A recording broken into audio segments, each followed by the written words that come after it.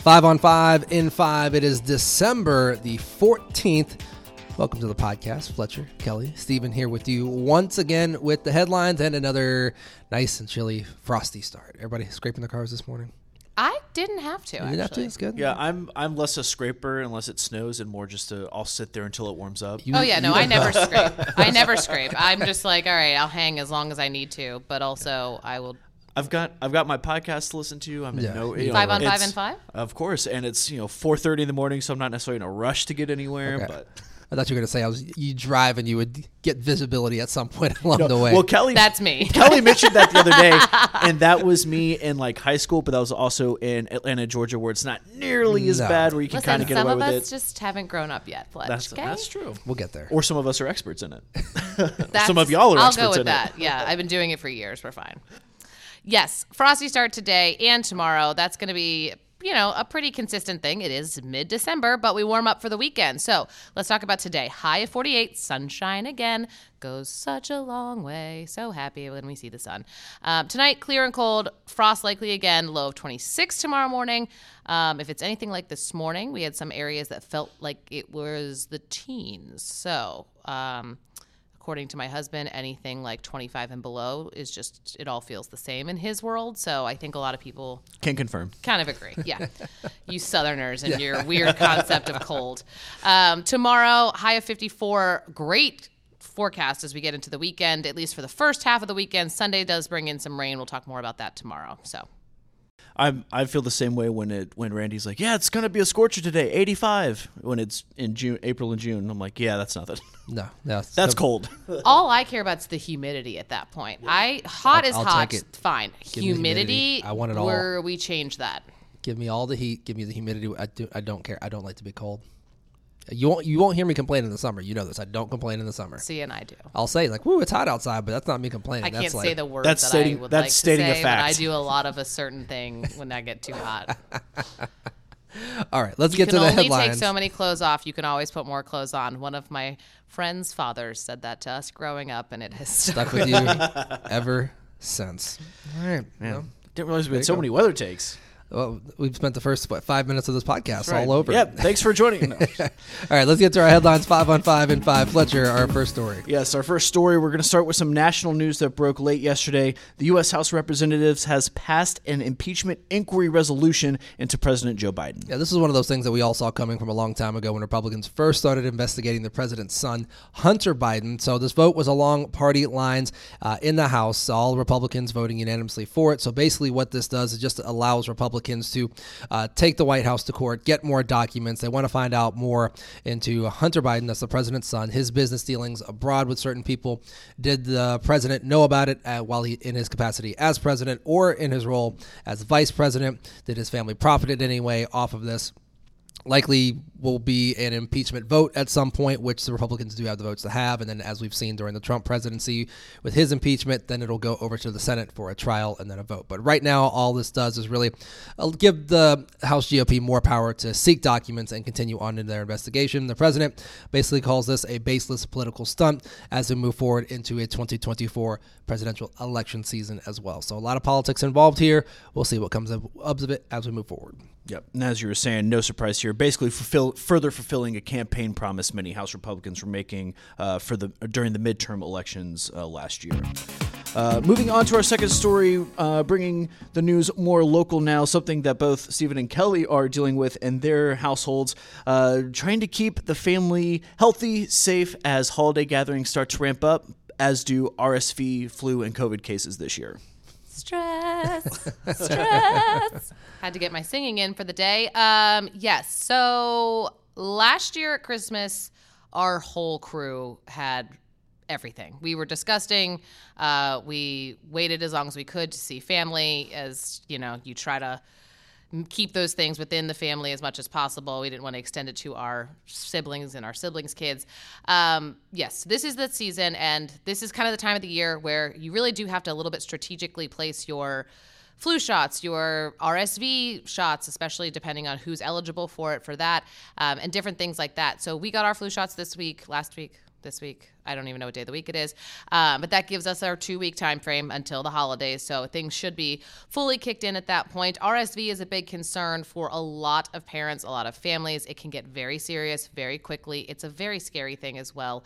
My older son had it. My youngest son is considered high risk. So we have been looking for what he can do. It's depending on age very much so. So 60 and older, you can get the RSV vaccine. Pregnant women between 32 and 36 weeks, you can get the vaccine. My kid is 8. How old is he? He's 8 9 months. months-ish. Yeah, something like that. He's 9 months old, so he is not eligible for that vaccine, but he is eligible for a certain medication. It's a monoclonal antibody that can be taken, and it can go into, it starts being effective immediately. The problem is it's in short supply. So we have been looking for it. Our pediatrician doesn't have it. The children's doctors that we see didn't have it, but because he's considered high risk, we are certainly looking around for it. So I know a lot of parents in the same boat. There are offices that do have it in our area. You just have to be diligent and make those phone calls.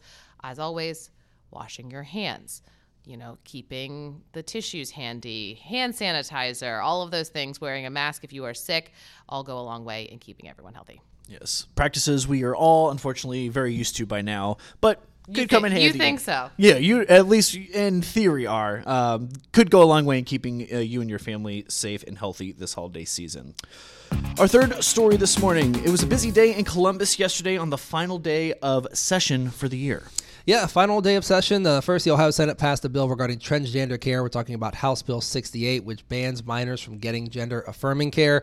Also, this included the Save Women's Sports Act, which stops minors born male from taking part in women's sports, both on the high school and the college level. Now, the bill passed the House. It does have to go back to the Senate for some tweaks and changes and another vote before it will go to the governor's desk, which he says he will look at it before he actually signs it. And then also the marijuana vote. We've been waiting on it. We thought that the House might act on the Senate bill that passed last week. Nothing happened there, so we'll see what happens in January when both sides come back. But that pretty much means while legal recreational weed is okay in Ohio, there's still nowhere to purchase it at this time. So that is that. We'll see you in January. Of course, still keeping an eye on local areas, local legislation. But in terms of state level, nothing will happen until the calendar flips over to 2024. Our fourth story this morning, more upgrades could be coming to Paycor Stadium. This is an interesting one, and it will be a very big talker heading forward. For so many reasons. So, if you don't know, the lease for Paycor with the Bengals is up in 2026.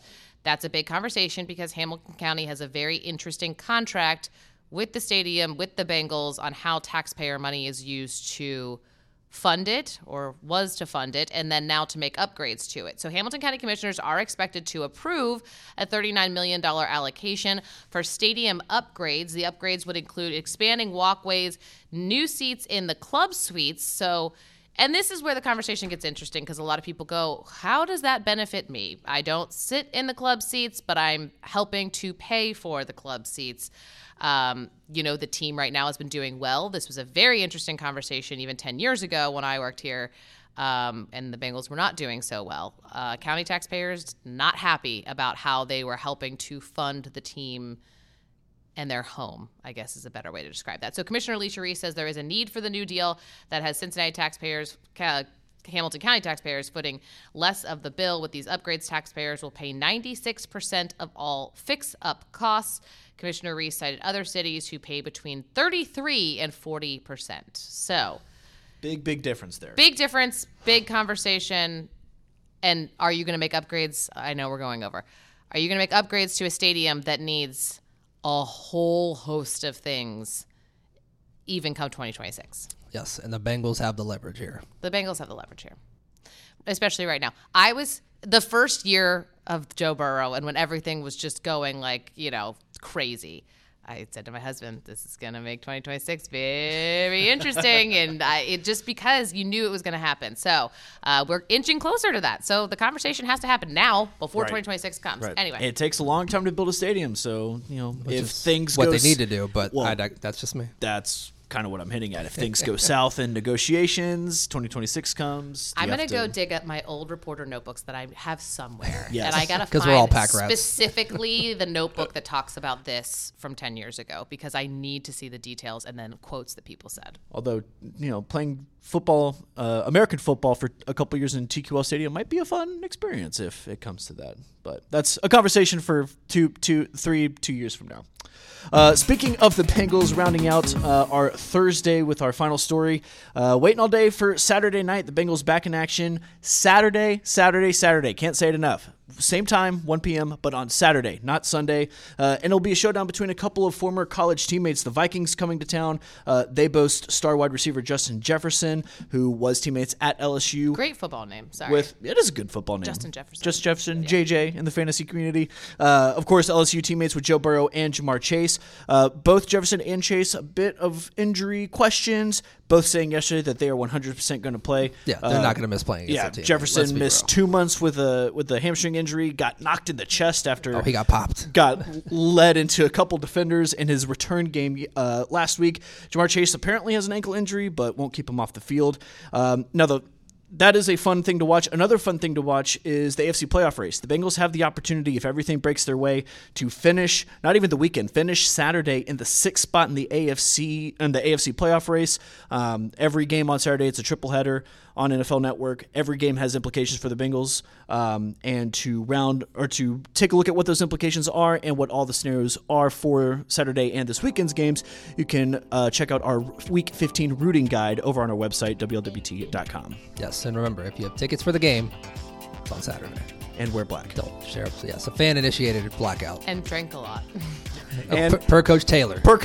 He said Drink that, a lot. not us. Bengals Twitter's you get an extra day to recover. So Bengals Twitter is having a lot of fun with that. Please have a designated driver. Please. Please. Enjoy the game. We'll see you tomorrow.